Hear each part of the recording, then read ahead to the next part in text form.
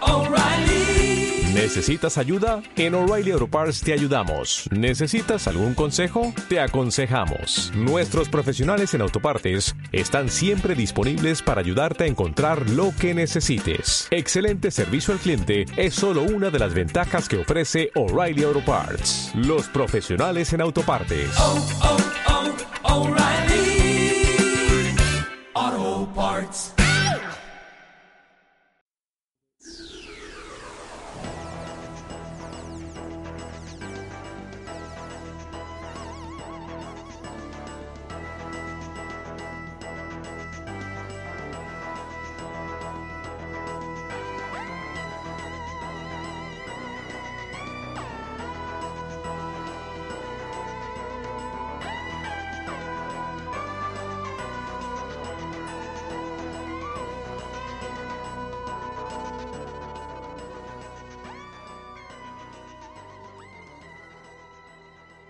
Bienvenidos a los Archivos de Escaro, el micropodcast en el que un francés habla de la serie de ciencia ficción más longeva de la historia, Doctor Who. Soy Dylan desde Toulouse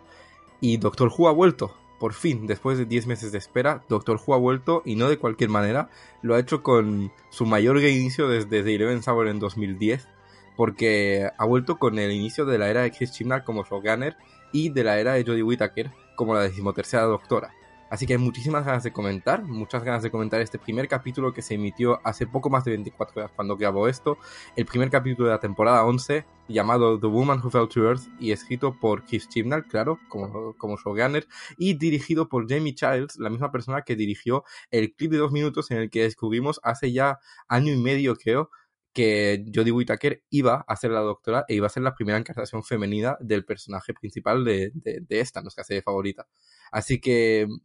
tengo mucho que comentar, voy a intentar ser rápido y mantener el micro en micropodcast, pero es un capítulo muy especial. Antes de empezar, como siempre, el pequeño aviso de que esto va a ser un comentario repleto de spoilers. No estoy aquí para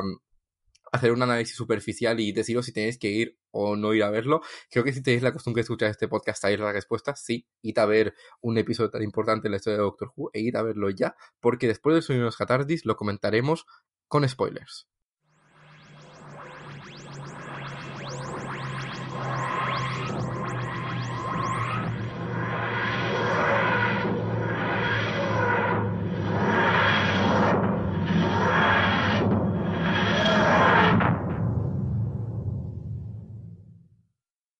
Pues hablemos de The Woman Who Fell to Earth, hablemos del inicio de una era a la que le tenía muchas ganas de una parte, pero también le tenía miedo, porque yo llevo viendo Doctor Who al día, que se emitía solo desde que ya existe la era Moffat. Cuando empecé ya se había emitido su primera temporada, así que no he vivido nunca con ese desconocimiento de cómo va a ser una nueva era, de qué la va a caracterizar, porque cuando me vi la era de Matt Smith, pues solo tuve que verme la temporada 5 de golpe en una semana y de repente ya tenía al menos una idea bastante clara de qué era Doctor Who ahora. Y ha llegado el momento en el que ahora que empieza una nueva era, la de Chibnall, hay que ir descubriendo poco a poco, semana a semana, qué es Doctor Who ahora. Y por una parte, para mí, lo más interesante de Doctor Who es su capacidad de reinventarse, su capacidad de innovar, de cambiar. Doctor Who no sería Doctor Who sin el cambio. Y siempre es uno de los momentos más emocionantes de la serie y más interesantes, el de descubrir qué caracteriza un cambio, pero también, a la vez, es de los más aterradores. Así que, ¿qué me ha parecido The Woman Who Fell to Earth en general, así, este primer capítulo? Me ha gustado mucho. Creo que es un inicio con confianza, es un inicio que viene a dejar claro que eso es diferente. Desde el primer momento queda claro que el sabor de esta era no es el de la era Moffat, pero tampoco es el de la era GTD. Tiene elementillos de cada una, pero también tiene algo muy suyo. Y creo que es un episodio que funciona muy bien. No es un episodio excelente. Los episodios de principios de eras y aún más de principios de doctores rara vez son los episodios más destacados de la era de un doctor. Creo que la excepción sería fácilmente The Eleventh Hour, justamente la última vez que tuvimos un reinicio así, que fue un episodio espectacular y fácilmente sigue siendo los mejores episodios de la era Moffat y de los mejores episodios de la era Smith. Y eso es algo un poco inusual. Y aquí no creo que este acabe siendo el episodio que todo el mundo recuerde de la era Whittaker o de la era Chibnall, pero sí que creo que es un episodio muy apetecible que parece haber gustado a todo el mundo. En general, creo que no es un episodio que ha dejado muy descontento, tampoco es un episodio que ha entusiasmado a las multitudes, es un episodio que ha gustado. Ha sido, creo, un reencuentro agradable con Doctor Who y un descubrimiento también agradable de lo que es Doctor Who ahora. Eh, para prueba, una encuestilla que he hecho esta tarde en el Twitter del programa, @chus_jascaro, en el que he preguntado un poco a los que nos seguís ahí qué os ha parecido el episodio, y en general 43% lo han encontrado excelente y 48% ha dicho que era un muy buen episodio, y luego solo 2 y 7% han dicho que no les ha gustado o que les ha parecido mediocre. Así que creo que en general, para lo que suele ser Doctor Who, que es una serie que tiene una capacidad bastante enorme para dividir sus fans en cada episodio, es un gran porcentaje de gente que ha estado muy contento con este inicio de Chibnall, y estoy de acuerdo. Se me hace un poco raro no tener la era Moffat, porque sé que tiene muchos detractores, pero bueno, cualquier persona que haya escuchado el programa sabe que la era Moffat es un poco mi era de Doctor Who, es cuando más a gusto me siento. Se me ha hecho un poco extraño volver a estar fuera de eso, que el Doctor Who que se emita ahora ya no sea el de Moffat, pero al mismo tiempo, nada más empezar el episodio, he descubierto una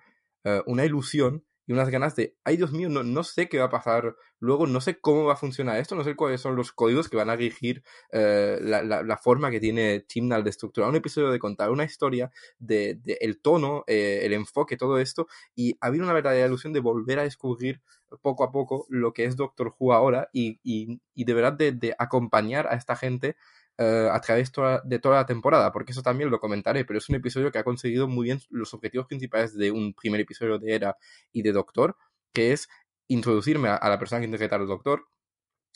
hacer que me interesen, tener al menos un momento en el que me llaman la atención, y ha tenido muchos, y también que me interesen los compañeros que la van a ir acompañando, y creo que en ese sentido el episodio ha sido un rotundo éxito. Así que antes de empezar un poco,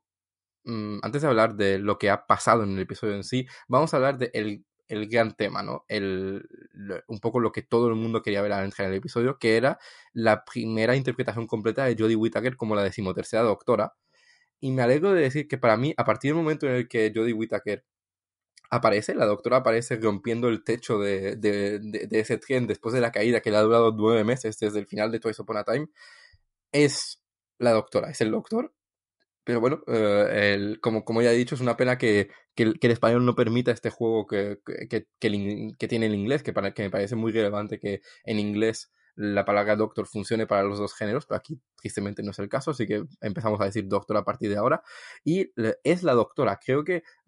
es la Doctora más rápidamente que algunos otros doctores. Hay algún doctor al que cuesta un poco al principio verle en el papel. Capaldi fue claramente el caso, es decir, voluntariamente, no es tanto una crítica, porque sabéis que Deep Breath es un capítulo que me gusta, pero hubo una intención de incomodarnos un poco, ¿no? De decirnos, este no es el Doctor que esperáis, que además se pudieron permitir al no tener un cambio de era también por detrás. Aquí, entre toda la presión añadida que tiene el hecho de que esta será la primera Doctora interpretada por una mujer, y el hecho de que sea un reinicio de era y algo completamente diferente, creo que quieren dejar muy claro al principio que esto es el Doctor, que es la Doctora, con un par de maneras de actuar, de comportamientos característicos. Es decir, creo que enseguida, nada más aparecer, hay una amenaza delante suya y sabe que tiene que reaccionar y que tiene que ayudar a la gente, y hay una confianza en la manera que tiene de interpretar Whittaker a la Doctora desde el primer minuto que me ha gustado mucho, porque para hacer un episodio post-regeneración, la Doctora no está especialmente confundida en este episodio. Son más impedimentos físicos los que tiene por regenerarse, que el hecho de estar completamente loca, o de tener como aspectos de personalidad muy extravagantes que luego no se van a mantener. Creo que, a diferencia de otros doctores, aunque seguramente evolucione muchísimo a lo largo de la temporada Whittaker, su interpretación aquí es el Doctor, no es la Doctora en medio de una regeneración y confundida, es la Doctora. Cansada, porque está regenerando, pero es la Doctora. Y la verdad me ha convencido muchísimo. Su interpretación está un poco más hacia el Tenante Smith de la Doctora ultra motivada, muy ilusionada, muy a la que le gusta a la gente, le gusta descubrir cosas y muy aterrada de la violencia y etcétera, que estaría de Capaldi o de Eccleston, y la ponía un poco a medio camino entre Tennant y Smith, por ahora, por lo que hemos visto en este episodio, pero en general, como digo, todo me ha gustado, creo que no hay ninguna duda desde el primer momento, es simplemente la doctora y lo aceptamos, está teniendo una aventura más. Me ha gustado que haya un mínimo de referencia al cambio de género, pero que el episodio no vaya del cambio de género. Y por mucho que me guste Moffat, podría haberle visto a él o a cualquier otro guionista o a RTD incluso tocar más este tema, pero creo que Chibnall ha encontrado un buen equilibrio en el que sí que estar ahí está allí, se pregunta al principio por qué la están llamando señora, luego está el comentario sobre elegir ropa de mujer, que conecta directamente con la clásica y con Pertwee, que se travestía en un par de episodios, y, y bueno, pues está allí, pero luego el resto del episodio es la doctora teniendo una aventura justo después de regenerarse y conociendo los que serán sus compañeros. Y eso funciona muy bien. Jodie Whittaker, para mí, brillante, la verdad. Es una gran actora, nunca lo dudé. Bastaba con ver Broadchurch y que era su otra colaboración con Chris Chibnall, para saber qué buena actora era y tenía lo que tenía que tener. Y para mí, esto lo tuiteé poco después de ver el episodio, para mí nunca ha habido mal doctor, nunca ha habido mala elección de casting para él y la doctora. Y sigue siendo el caso. Y no tenía ninguna duda de que sería el caso. Suelo tener mucha confianza en las doctoras y los doctores cuando se anuncian. No, solo tener miedo antes de saber quiénes son, pero una vez que sé quiénes son y que tengo una imagen mental de quién va a interpretar al personaje, no tengo ninguna duda de que lo harán bien y no me han decepcionado esta vez. Así que me lo he pasado muy bien, me han encantado todas sus escenas, me ha encantado el hecho de que no es un hecho pequeño que una mujer pueda ser por fin la doctora y pueda ser la clase de personaje, de protagonista de acción y de aventura que es el arquetipo del doctor y ahora la doctora. Es una tontería, pero he visto a una persona comentar que es una mujer que se puede permitir ser excéntrica, se puede permitir ser, ser extravagante y ser la protagonista. No tiene que demostrar siempre que es increíblemente fuerte o increíblemente impresionante. Se puede tener una escena en la que se pone el dedo en la nariz y luego se desmaya y funciona, porque eso es algo que el doctor haría que ahora la doctora hace, y eso es de lo que más me ha gustado. Creo que hay mucha gente que se va a enganchar a la serie gracias a la interpretación de Whittaker, y yo solo podría alegrarme, no a gente enganchándose a Doctor Who por donde sea, siempre es una buena noticia. Ahora pasemos, aunque seguro que seguiré comentando cositas de la 13ª doctora a medida que vaya comentando el episodio, pasemos a Chris Chibnall, porque este es el primer guión de Chibnall como showrunner.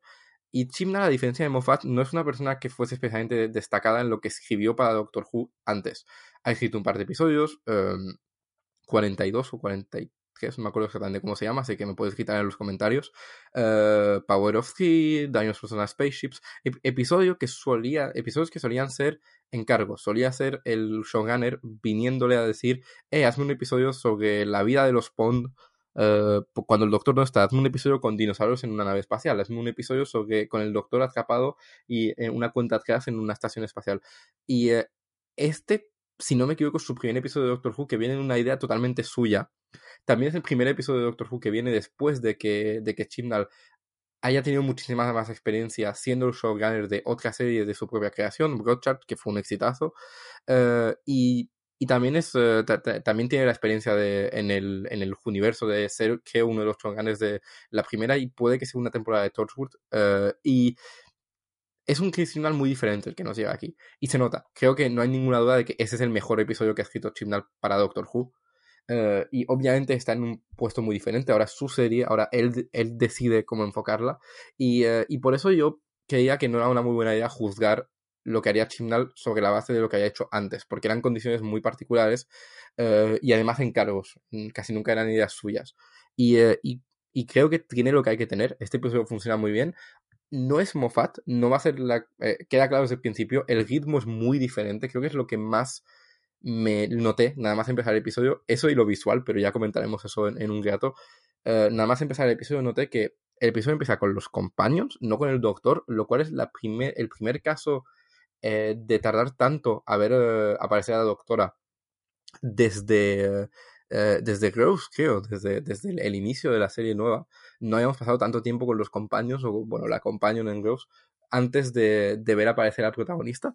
Eh, y, eh, y el episodio se toma su tiempo, no tiene el ritmo frenético de un episodio de Moffat o de un episodio de Davis incluso.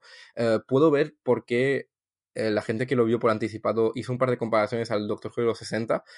Primero porque tiene un casting muchísimo mayor de lo que ha tenido hasta ahora, desde hace muchísimo tiempo Doctor Who. De hecho, Doctor Who llevaba sin introducir a 3 companions a la vez en un mismo episodio desde el inicio de la serie, en el 63, porque incluso los equipos de TARDIS que han tenido más de 2 personas son personajes que se iban añadiendo a medida que avanzaban las historias. Nunca hemos tenido la introducción de 3 personajes ya conectados desde el principio como hemos visto aquí. Así que entre eso y el hecho de que el ritmo sea muy pausado y haya más tiempo para detenerse en las escenas y lo que está pasando, y que no sea una aventura genética como se hacen las de Moffat,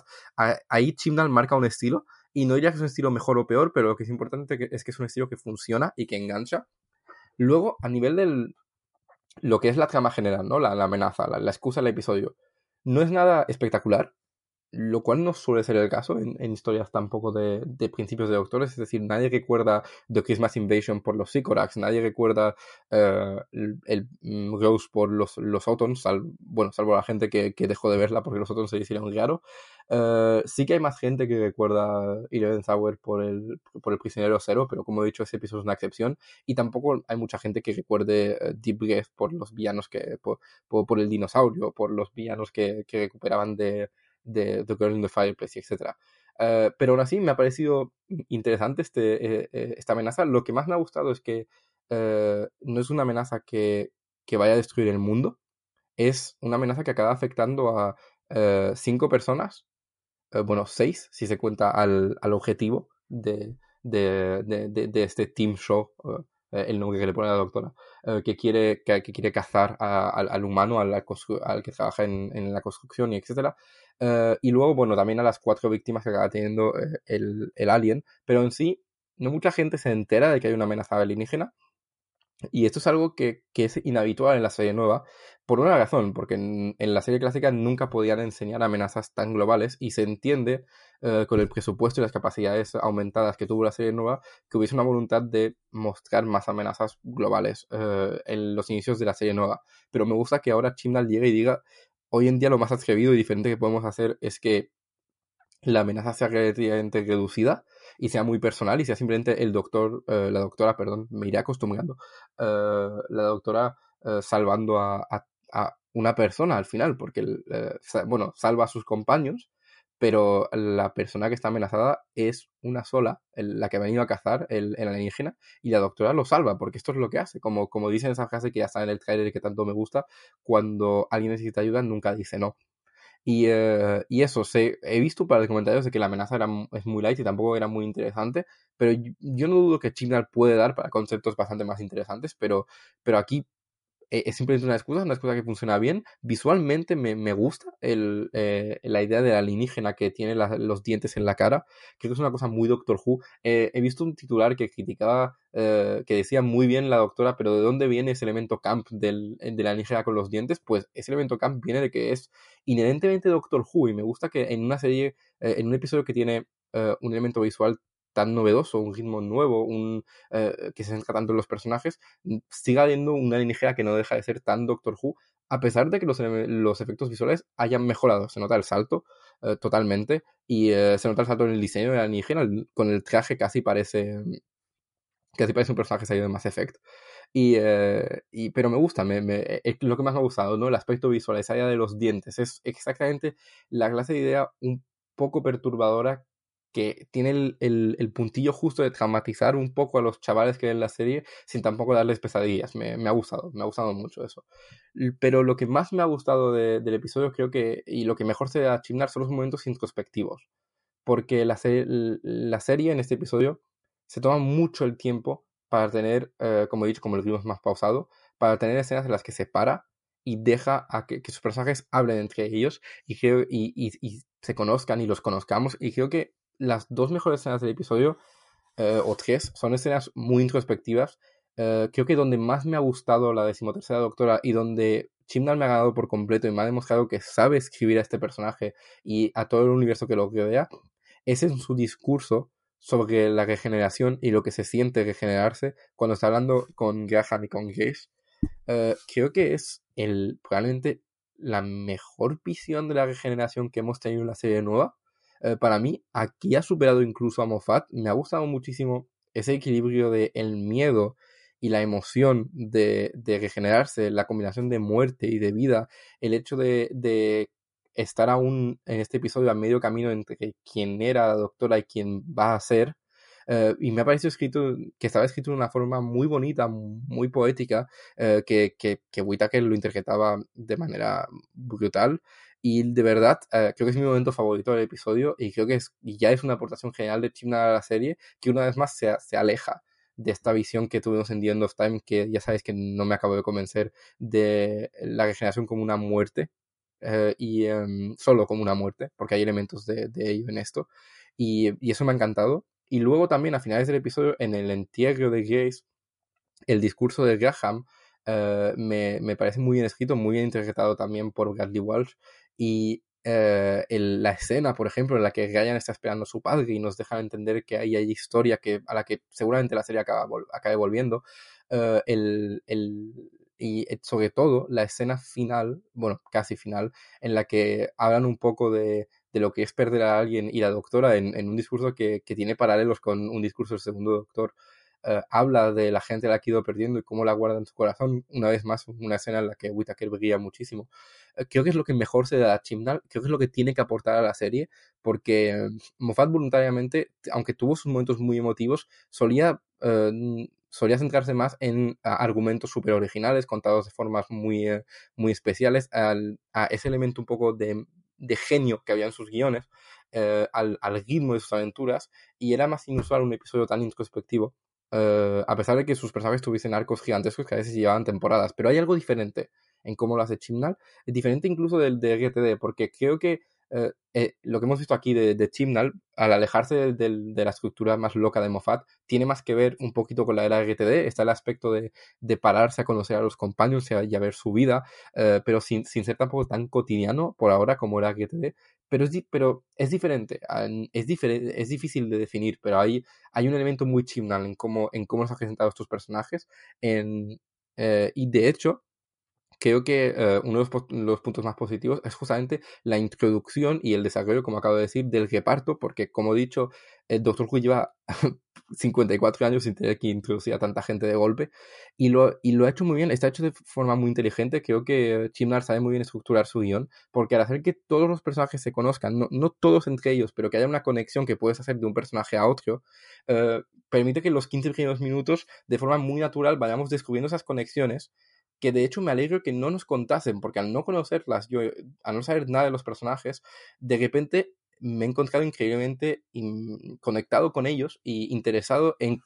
cómo se conocían y lo que eso significaba para cómo iban a interactuar una vez que estuviesen con la doctora, y cómo se iba a desarrollar esa relación. Así que creo que al final el secretismo de Chibnall para mí ha funcionado en este aspecto del episodio, y me gusta ese enfoque que parece que van a tener los compañeros o amigos, como los llaman ahora en la producción de la serie. Y justamente vamos a hablar un poco de ellos. Primero tenemos a Yasmin Khan, interpretada por Mandeep Gill, que se nos presenta como una policía aún en prueba, en su segundo año, que es el personaje que con el que acaba el episodio tenía la sensación de conocerla menos que los demás. Su primera escena está muy bien, creo que muestra ese aspecto interesante de ser una policía que tiene la impresión de que podría hacer más. Creo que es la que entra más en el arquetipo de la companion más habitual, del personaje que le gustaría explorar y descubrir y tener como nuevos desafíos y nuevas aventuras. Pero justamente tengo la impresión de que al ser un arquetipo un poco más conocido, Chibnall no ha querido centrarse tanto en ella. Se podría argumentar que si hay un protagonista en el episodio, ese no es Jasmine, que seguro que conoceremos. No estoy diciendo que sea un mal personaje para nada, me ha gustado, pero el protagonista es claramente Ryan Sinclair, interpretado por Tosin Cole, que es la primera persona que vimos hablar, la primera persona que vemos en pantalla, la persona un poco que nos conecta con todos, porque es el amigo de la infancia de Jasmine. Se conocieron en la escuela, y un personaje que además se nos presenta con una discapacidad bastante desconocida, bueno, que yo expresamente no conocía, que he oído que un miembro de la familia de Chibnall tiene, y que me parece un aspecto bastante interesante que espero que vayan desarrollando. Siempre es positivo dar visibilidad a cualquier tipo de discapacidad desconocida en pantalla que no tenemos la costumbre de ver, y da para un arco de personaje bastante interesante con esos intentos repetidos al final de subirse a la bici y de ir aprendiendo, y tengo curiosidad de ver si los guionistas tienen como oportunidades de ir aprovechando y explorando un poco ese aspecto de la personalidad de Ryan y cómo lo caracteriza. Y en general, Ryan es un personaje que me ha encantado, me ha parecido una representación bastante exacta de un poco la juventud, de la gente que tiene su edad, que tampoco estoy tan alejado, pero bueno, de Ryan, que tiene 19 años, es un joven que está trabajando en un trabajo que tampoco le gusta tanto para poder pagar sus estudios, y a la vez es atrevido y intenta ayudar a la gente y es buena persona, pero tampoco es una persona ingeniente, aventurera, que de no haber llegado a la doctora hubiese decidido subirse al Himalaya. Y me gusta, me parece un personaje muy identificable y muy bien, con el que conectamos instantáneamente, y que es una muy buena puerta de entrada para los espectadores. Que ha sido como mi mayor sorpresa del episodio, porque no era el que más me había llamado la atención en la promoción, y al final creo que es el personaje con el que más he conectado. Luego está Graham, que es nuestro último compañero regular, que es el abuelo, bueno, el abuelo por matrimonio de Ryan, que eso tampoco me lo esperaba, no estaba confirmado. Descubrir eso ha sido como el momento en el que me he dicho, vale, Chimnas, me gusta que te hayas guardado información y tengo mucha curiosidad de ver cómo lo vas desarrollando, que es un personaje que me ha parecido como adorable en momentos. Y me ha gustado tener un arquetipo de un personaje mayor que no es el que intenta dirigir y es un poco más el cobarde del grupo, o el cobarde, o al menos el que más cuidado tiene, pero al mismo tiempo tiene una personalidad muy afable, pero también tiene sus momentos de mostrar que puede ser algo cruel con Ryan. Tiene uno en particular en la que en la escena hacia la mitad del episodio, en el que están en el almacén, en el que le recrimina a Ryan haber activado un poco todo lo que está ocurriendo en el episodio, y le pregunta si va a usar su discapacidad como excusa, y supongo que desarrollarán un poco la historia que tienen estos dos personajes, y seguro que hay una razón de ser, pero me ha interesado mucho. Y entre eso y el discurso que ya he mencionado al final del episodio, Bradley Walsh ha mostrado que tiene un registro bastante amplio con ese personaje, y creo que es como el personaje que mejor me ha caído. Si Ryan es el personaje con el que he conectado, el personaje que me cae bien y que quiero ver un poco, ir explorando y cómo interactúa con el resto del equipo y con la doctora, es Graham. Luego tenemos a su mujer y a la abuela de Ryan, que es Grace, interpretada por Sharon D. Clarke, que tristemente es el elemento que más tengo que criticar del episodio. No ella en sí, porque ella es fabulosa. Me encanta tener un personaje más mayor que está tan lista para saltar a la aventura y que quiere ayudar, y esa escena fabulosa en la que interactúa con Graham y le dice si está mal estar disfrutando de lo que está pasando, y Graham le dice que sí. El problema es su final, porque Sharon D. Clarke se anunció como regular en la temporada, sin ser un personaje que está ya en todos los episodios. Se suponía que iba a estar en muchos, a lo mejor sigue estando con un flashback o con un viaje en el tiempo y tal, pero eso quiere decir que yo no me esperaba para nada su muerte en este episodio. Tengo entendido que gente que no sabía tanto que era regular, al saber que no era una de las compañeros, pues se lo veía mucho venir. Yo pensaba que se quedaría en la tierra un poco a los Jackie en la era de Rose, y el problema es que su muerte me parece un poco brusca. Sé que el episodio tiene sus cositas para introducirla, por ejemplo, el, todo el elemento un poco de estructuración del episodio, con Ryan haciendo un blog en YouTube que parece que habla de la doctora, pero en realidad habla de Grace porque ha muerto, y el doble sentido del título del episodio, que puede encajar tanto para la doctora como para Grace, y la manera que tiene de morir. Pero el momento en el que ocurre es un poco brusco, y me provocó una pequeña desconexión. Y además es un poco criticable una vez más que se use a la muerte de otro personaje femenino para motivar el cambio en Graham y compañía. Y aunque no está usado como lo bastante mal como para que me parezca horrible, sí que el hecho de que esté ese aspecto y lo brusco que es, hace que sea lo que menos me ha funcionado el episodio. Triste especialmente porque viene justo después de el momento más triunfal para Jodie Whittaker del episodio, que es cuando por fin dice soy la doctora, y tiene su discurso que me he olvidado de comentar eso. De hecho, es un discurso que me ha gustado porque tiene el aspecto de los discursos rimbombantes que hacía el Doctor en la era GTD y también en la Moffat, pero con el toque chibnall, que es una manera un poco más controlada de hacer el discurso. No es mira lo guay que soy, simplemente soy el Doctor, soy la Doctora, mira lo contenta que estoy de serlo, y aquí está mi plan y tampoco me voy a quedar en tu cara, simplemente vengo a decirte que estoy aquí para ayudar a la gente y que te doy una última oportunidad de salvarte y que me gusta también que el alienígena muera no porque lo mata la doctora, pero porque la doctora había hecho algo que acaba matándolo por su propia arrogancia y su propia violencia, aunque tampoco queda claro si está muerto, pero bueno. Y en general sí me ha gustado esa versión un poco más chimnal, reducida, controlada de los discursos doctoriles. Y volviendo a Grace, es un poco extraño porque el episodio funciona bastante bien en torno a su muerte, pero su muerte no funciona tan bien dentro del episodio, si lo que digo tiene sentido. Así que comentando rápidamente un par de detalles más del episodio, es un episodio sin TARDIS, lo cual es curioso, no me lo esperaba. Tuve la duda 2 segundos después del cliffhanger de Twice Upon a Time de si toda la temporada iría de la doctora buscando su TARDIS. No creo que vaya a ser el caso. Sí que al final, mira, tenía razón, a pesar de que me haya sorprendido porque me había olvidado desde entonces. Y es la primera vez que tenemos un episodio así de introducción que no presenta la TARDIS, pero sí que creo que la tendremos ya en el siguiente episodio porque no ha habido intro en este episodio, lo cual veníamos avisados, Chima lo había dicho, pero la habrá a partir del siguiente. Y puede que tenga que ver con el hecho de que la TARDIS vaya a estar en la intro, como en todas las intros de New Who, y no hayan querido ponerla para dejar la duda de si la doctora la recuperará, pero no creo que el arco de temporada sea ir buscando a la TARDIS, no sé ni siquiera si habrá arco de temporada, porque no ha habido ningún elemento que introduzca algo recurrente en este episodio, pero creo que la recuperarán en el siguiente, más que nada porque es un elemento clave de la serie y el episodio está muy, muy enfocado, casi más que Eleven Hour. Creo que es el episodio desde Growth más enfocado en introducir la serie a nuevos telespectadores, y se me haría raro no introducir un elemento tan capital en la estructura base de la serie como es la TARDIS, considerando esto hasta el episodio 10. Así que yo creo que la idea ha sido dividir un poco las dos, como los elementos bases introductorios de una era de Doctor Who, entre 2 episodios y dejar el reveal de la TARDIS y de su interior para el segundo. Así que creo que todo estará allí. Pero me ha gustado que no esté en nos ha dado más tiempo para centrarnos en cómo es la doctora de Whittaker y cómo conoce a sus compañeros, quiénes son esos compañeros y cómo interactúan antes de introducir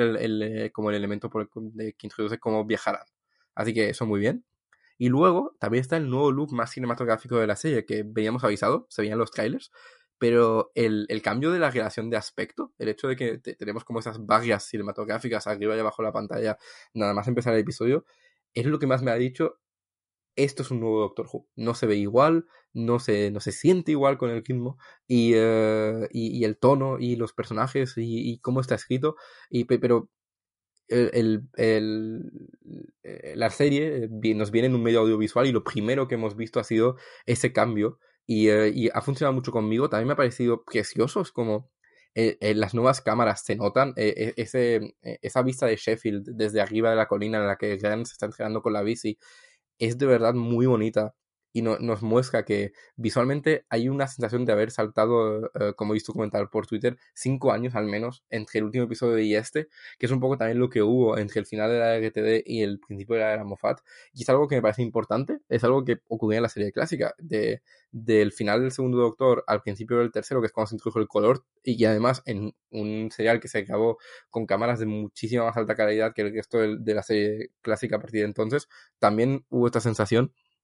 Y nada, quería aplaudir este nuevo look cinematográfico, este nuevo aspecto visual muy renovado y también, como he dicho antes, los efectos visuales, que parece que los efectos especiales han subido, aunque tampoco ha sido un episodio muy cargado de ellos, y habrá que ver en el siguiente, que parece ocurrir en el futuro o en un planeta alienígena al menos. Y siguiendo, pues solo quería decir que me ha encantado el regreso sorpresa de un cliffhanger con sabor tan a serie clásica, que en general diría que sin ser un episodio de los 60, sí que hay una influencia muy gorda del Doctor Who de los 60 por como la cantidad de companions que hay, el ritmo, como ya he dicho, y también un par de guiños que han habido, como el del tercer Doctor, el segundo que ya he comentado, y sobre todo este regreso al concepto del cliffhanger, que nos lleva directamente al siguiente episodio y que deja a los protagonistas en un peligro mortal y que no sé, es algo muy pulp, ¿no? Cómo salgan de estas nuestros protagonistas. Me ha gustado mucho el regreso de esa musiquilla de Doctor Who sobre el cliffhanger y no sobre un último plano de final de episodio que no tiene nada que ver con el siguiente. Ha sido genial. Lamentablemente la versión que vi me cortaron los créditos, pero he conseguido volver a encontrarlos y menos mal porque es la primera vez que oímos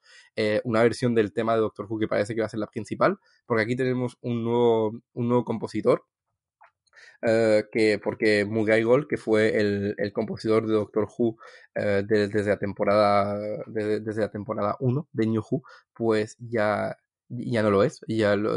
Su último episodio fue Twice Upon a Time, y aquí tenemos pues nueva música compuesta, y esto lo estoy buscando porque debería haberlo buscado antes, por Según Aquinola, que es como digo, un nuevo compositor que nunca ha trabajado para la serie, y su trabajo en este episodio se nota bastante. La verdad que hay un verdadero cambio. Lo he notado particularmente en las escenas en las que la doctora está creando su nuevo diseñador sónico, que por cierto ese detalle me ha encantado, que se lo cree ella, y también en la escena final de confrontación. Y el tema que vimos aquí en los créditos pues es un tema muy clásico. Tengo entendido que usa elementos del primer arrangement que hubo del tema original en los 60, y lo superpone con un par de elementos un poco más modernos. No soy un crítico musical, así que no voy a hacer nada espectacularmente detallado, pero por ahora me ha gustado, pero me quedo con la duda de escucharlo ya en la intro la semana que viene para dar mi opinión final sobre el nuevo tema principal.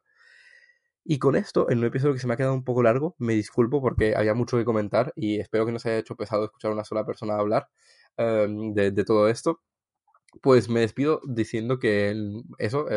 hablando un poco de lo que nos podemos esperar la semana que viene, con The Ghost Monument, el segundo episodio escrito por Chris Chibnall, y ahora que queda claro que aún nos tienen que introducir elementos tan claves en la serie como la TARDIS, entiendo perfectamente que sea el caso. Un episodio que parece estar situado en el futuro, creo